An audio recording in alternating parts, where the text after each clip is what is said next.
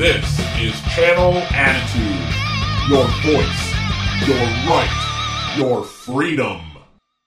This is Vince Russo's The Brand.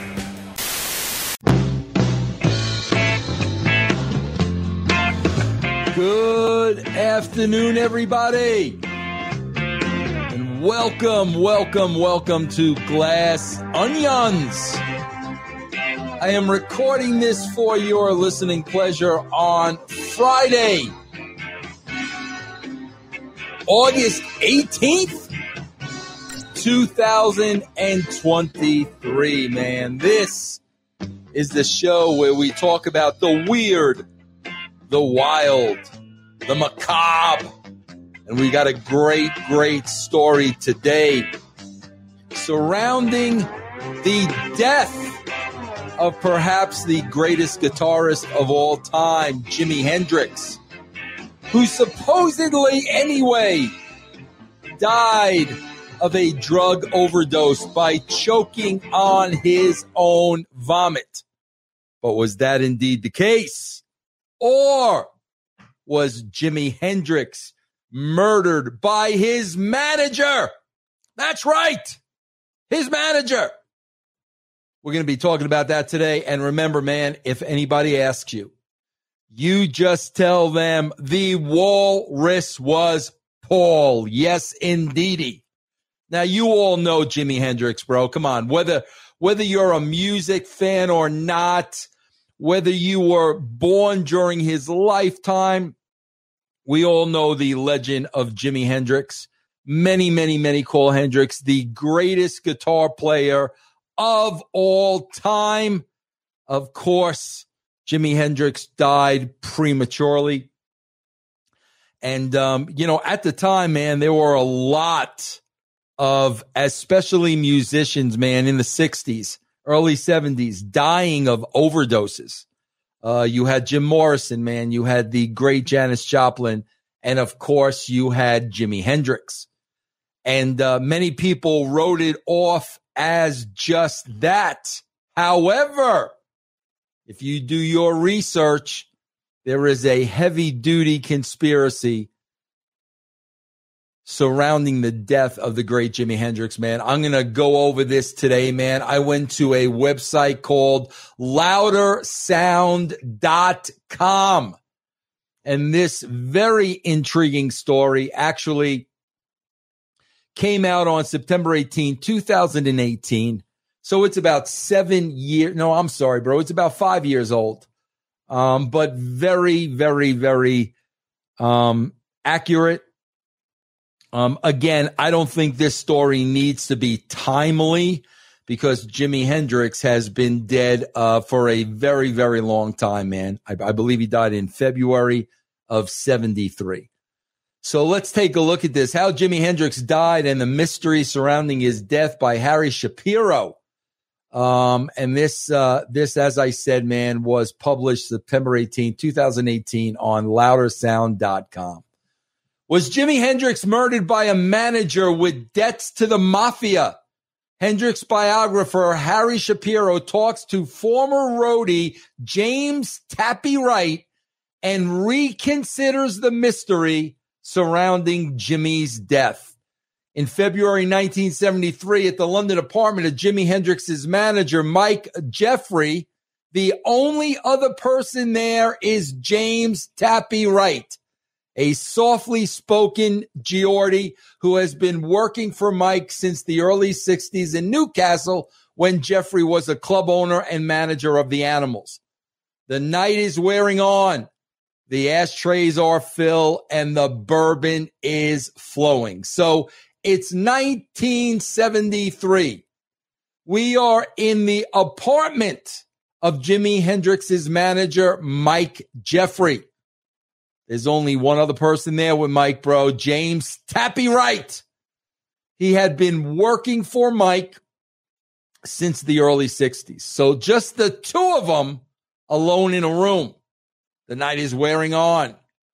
Mike owned the rights to Jimmy Plays Berkeley, a film of Hendrix's May 1970 concert at the Berkeley Community Center in San Francisco. This album was widely regarded as among one of Jimmy's finest performances. After Jimmy died, Mike had the idea that he would tour the film supported by live acts in his stable, Cat Mother and Jimmy and Vella. Because so many people wanted to see Jimmy, never had the chance. Watching him perform in a film coming out through a rock sound system in a cinema was the next best thing. And according to Tappy, the tours of the UK and Europe were a huge success. So now they sit planning to take the idea to the States, and this leads to a general conversation about Jimmy and his last days. They're reminiscing, bro.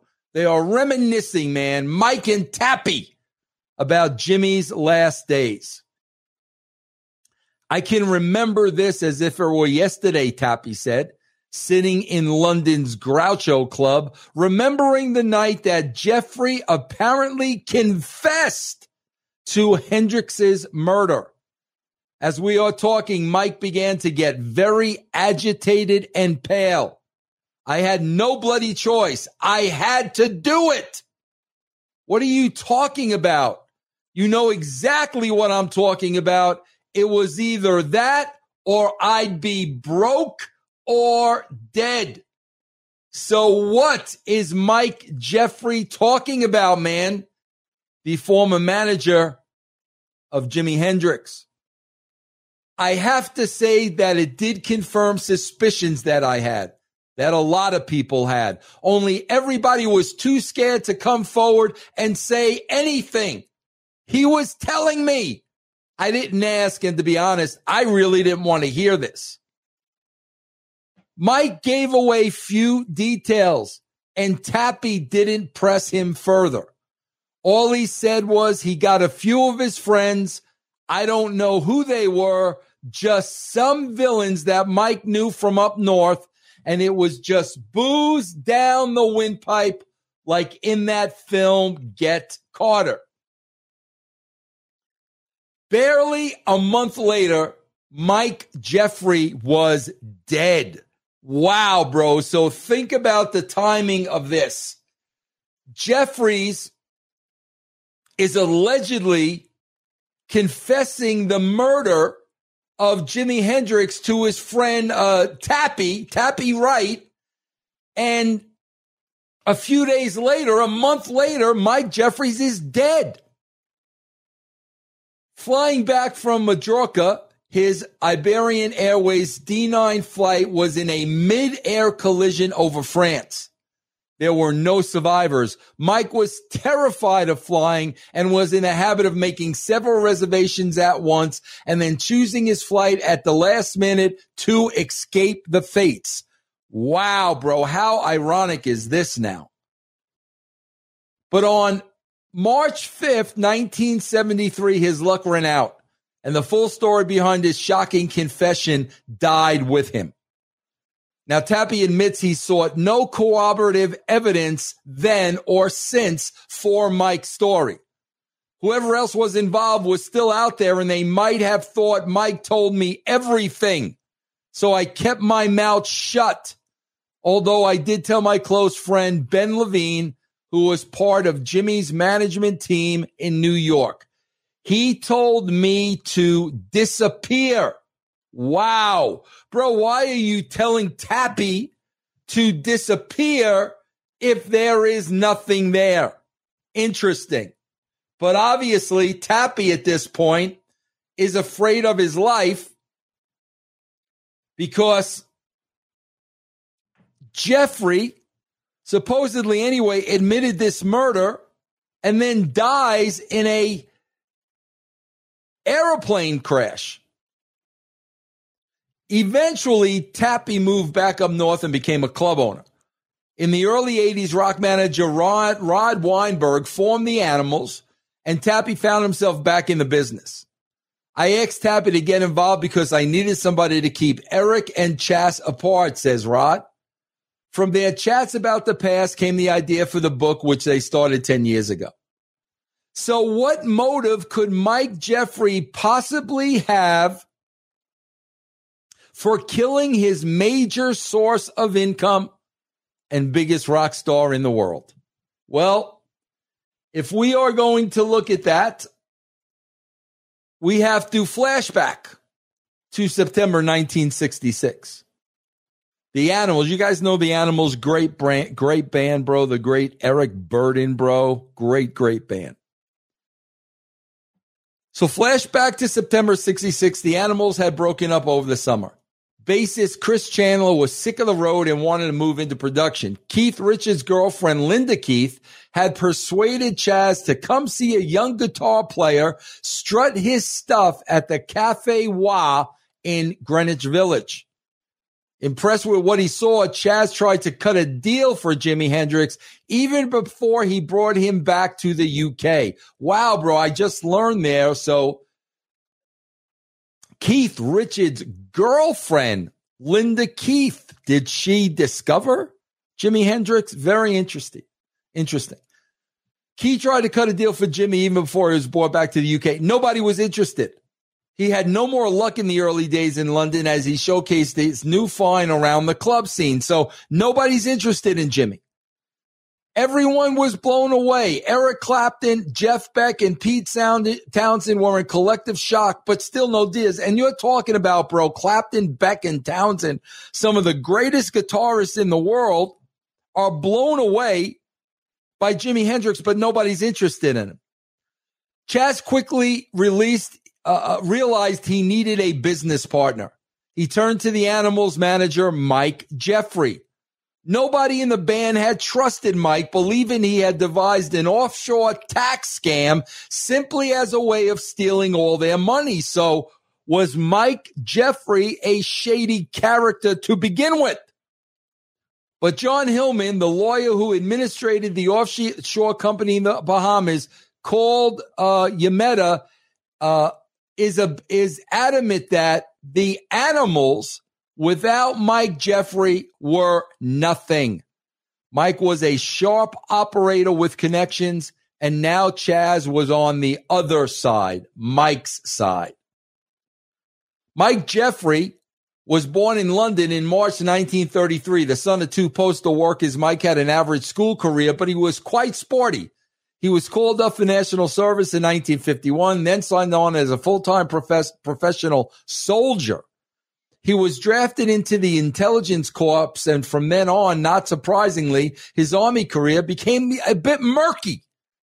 He later told tales of undercover work in Egypt during the Suez Crisis in 1956, counter-espionage work against the Russians, and general murder and mayhem in foreign parts. So now Mike Jeffery's a little bit of a character, man.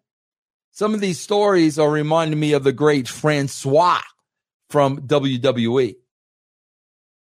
Some of this Austin Powers Man of Mystery routine may have been employed to impress and frighten the young musicians he later had under his wing. But his father, Frank, did say that Mike could speak fluent Russian, that much of his army career was spent in civvies, and that when he was at home, he rarely spoke about what he did. So something was going on in his military career. But probably his crowning achievement in the service of Queen and country was to make serious money selling old newspapers to British soldiers stationed in Egypt. Troops aboard are always desperate for news from home. Mike found out that in Cairo, which was off limits to soldiers, newspapers were on sale that were only a few days old. Strictly against the rules, he commandeered a truck and began shipping piles of papers back to the base. He was caught, but cut his commanding officer a slice of the action and still had enough money to start up in Newcastle as a club owner. See, bro, they're in on everything, bro. Everybody's on the take, bro. But not before he earned himself a degree at Newcastle University. So no stranger to danger. Mike proved himself intelligent, charming, and street smart. Okay, bro, so he's not an idiot. He finds ways to make money, whether illegal or not. And from what I'm reading here, comes across as a little bit of a con man. But let's read on with this story.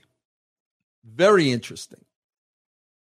In October 66, Jimmy, Noel Redding, and Mitch Mitchell signed a production contract with Chaz and Mike, the Animals. But on 1st December, Jimmy alone signed a 4-year management contract with Mike.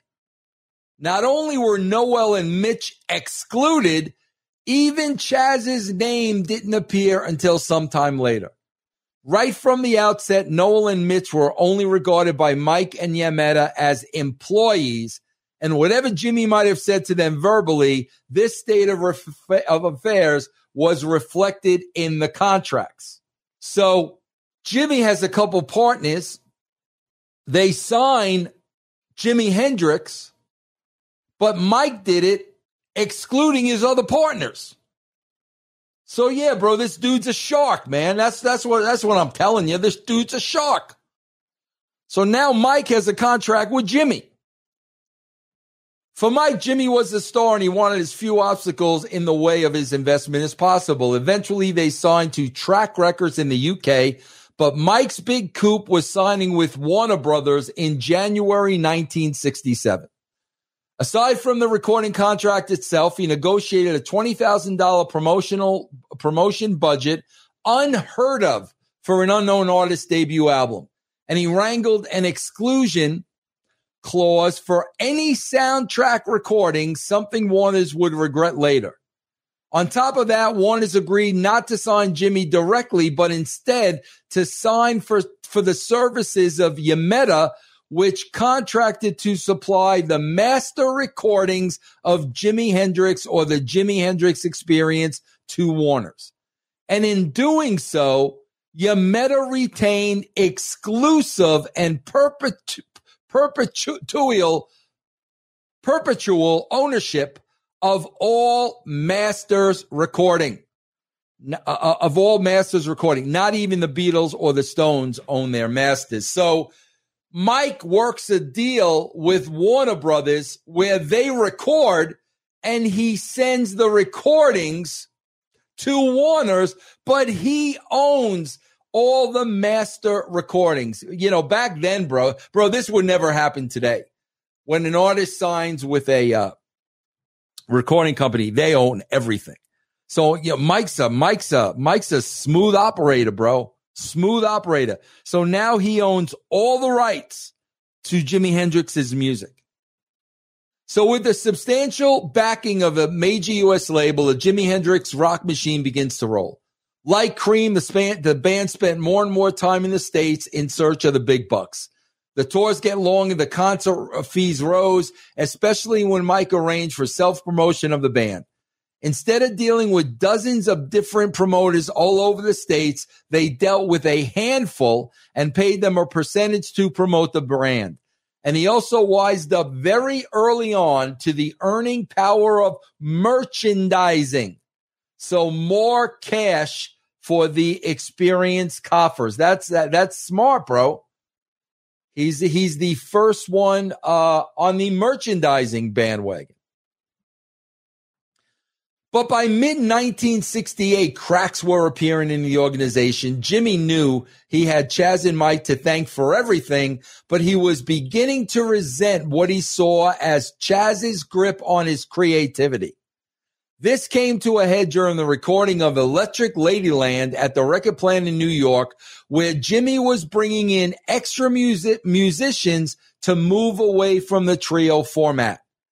Chaz also got cheesed off about the drugs, especially LSD, and the growing band of groupies and hangers-on that infested the recording sessions. Chaz decided to cut his ties as Jimmy's producer, and he went back to England, although for the time being, he retained his management interests. Jimmy, too, was getting tired of Mike's insistence on the needing for constant touring. And moreover, the audience expectation that he would smash his amps or set fire to the guitar and the general boredom of playing the same songs every night. As he said later, he was fed up playing the clown. So, bro, this is all Mike, bro. This is all Mike, his manager. coming up with the gimmicks, bro. And, let's be honest, man. At the end of the day, it was the gimmicks that got Jimi Hendrix over. Matters came to a head in the summer of '69. The band's performances became unpredictable depending on Jimmy's mood. Sometimes exhilarating and powerful, other times scrappy and ill-prepared, with Jimmy, Noel, and Mitch hardly looking at each other. Noel left, Billy Cox was brought in, and Jimmy repaired to a rented house in Spokane, upstate New York, to consider the future. Although Mitch stayed on, Jimmy began talking about Sky Church music and gathered around him a whole group of new musicians of verifying quality who played a patchy performance at Woodstock in front of the 30,000 people left on the Monday morning after everybody had gone home. Then Jimmy went off the road and Mike Jeffery went nuts. Despite all the success, the cash was running out. Man, this is starting to sound like, man, a little bit of Elvis and the Colonel, man. How Colonel Tom Parker, controlled Elvis's career and constantly had Elvis out, touring, and that's how Elvis started getting addicted to drugs, and Colonel Parker kept working him. That's what it sounds like is going on here between Mike Jeffery and Jimmy. Although Mike had struck great recording deals, actually getting the money out of the record companies was the devil's own job. They were always months or even years in arrears. So the real money was in touring, often thousands of dollars in suitcases and paper bags. But once Jimmy left the Woodstock stage on 18th of August, 1969, he turned his back on touring until April 25th, 1970. That's a long stretch, man. And the start of the Cry of Love tour. So the income was falling while the expenses were going off the radar. Jimmy had no concern for studio costs. He spent hours and hours jamming and experimenting. Electric Ladyland alone cost $60,000. The band always spent heavily: limos, hotels, paying the bills for the damaged and the doomed and the doomed who hung round Jimmy's neck and who he could never refuse. He loved fast cars, although he was as blind as a bat, and one weekend bought 9 guitars. Mike was no stranger to spending either. As a character on the music scene, he was always felt something of an outsider. With his perennial prescription dark glasses and long black coat, he cultivated an air of menace, but he desperately wanted to be accepted among the American rock management elite. Men like Dylan's manager, Albert Grossman. Partly as a way of getting closer to Jimmy, he took on more of the hippie look and dropped lots of acid. In the summer of '69, he bought an expensive house among the hip rock community in upstate New York and rented the house at Spokane for Jimmy. This is a long story, bro. We might have to do a 2-parter. But let's continue. It's getting interesting, bro. It's getting dicey. Getting a little dicey here, bro. Let's continue. Then there was this financial black hole that was Electric Lady Studios. Mike had great success as a club owner, both in the UK and Spain, and tried to persuade Jimmy to invest in a club in New York. Eventually, this evolved into the idea of building a state-of-the-art studio. Nice idea. Shame about the location. In his book, Tappy recalls that New York's 8th Street was right in the heart of mafia territory. There were already 4 Italian clubs in the neighborhood, and the mob were not keen of having a rock star with Jimmy's reputation setting up shop in their midst and bringing a lot of unwanted attention in their area. Wow, bro. So there you have it, man. Jimmy's opening up a club right smack in the Italian territory or neighborhood. and there's probably a lot of funny business stuff happening behind closed doors, deals going on within this Italian community. And now Jimi Hendrix has a club in the middle of it, and it's going to attract a lot of attention that perhaps the, dare I say, mafioso may not want. Against that backdrop, there were endless problems getting the necessary building permits, and then the site was flooded after they discovered they were building right on top of an underground river. And as shrewd as Mike might have been, he could also be impulsive. When it came to equipping the studio, instead of trying to arrange installment plans for purchasing, attorney Howard Krantz says Jeffery would just buy the item outright, adding to the cash flow problems. So even though Mike secured a whopping loan from Warner's, the original budget of $500,000 soon became a distant memory. Mike took the very dangerous step of borrowing money from the mob.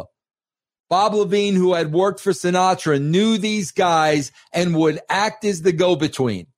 Tappy says he would drive up to these big houses with gates, just like you see in the movies. Bob would tell me to wait in the car, and then he would come out with a package. All right, bro. So Mike is now borrowing money from the mob. The Godfather and the Sopranos have embedded gangsters in our popular mythology, so it's easy to forget that the mafia are real and really do hurt people who cross them. Added to which, Mike had left some unfinished business in London. Electric Lady studio manager Jim Moran remembers Jeffrey telling him he owed someone $20,000. They sent the guy over to kill Mike if he didn't pay. That won his respect, and he paid up. And if that wasn't enough, he had the American Inland Revenue Service, IRS, on his tail. Jimmy never benefited from the Yameta tax haven because he was a U.S. citizen. Only UK citizens could afford paying tax in this way. Nor could Mike legally bring in any money from the Bahamas without the IRS getting their chunk. So Bob Levine recalls Mike's assistants, Trixie Sullivan and Kathy Eberth, arriving in New York with wojes of cash stuffed in bras and boots. The IRS was threatening to impound Electric Lady if Mike didn't start making some regular payments. So he was treading a very fine line financially and was perpetually in need of cash injections to keep the boat afloat. Forward planning was not his strong suit, says concert promoter Ron Terry. Mike planned from minute to minute. If he was broke, he reacted, and that put pressure on his artist. All right, bro, let's leave it there and come back next week. And as we're seeing, man, Jimi Hendrix's manager, Mike Jeffery, is now in a terrible financial bind. He owes money to the IRS. He's got people after him in London where he had to pay out $20,000. And he's just borrowed money from the mafia. So we're going to pick up this story next week. And we're going to see how this all relates to the death of Jimi Hendrix. Was it a death or was it a murder? We will find out next week on part 2 of Glass Onions. I will see you all then, man. I can't wait to see what happens in this story, man. I'll see you next time.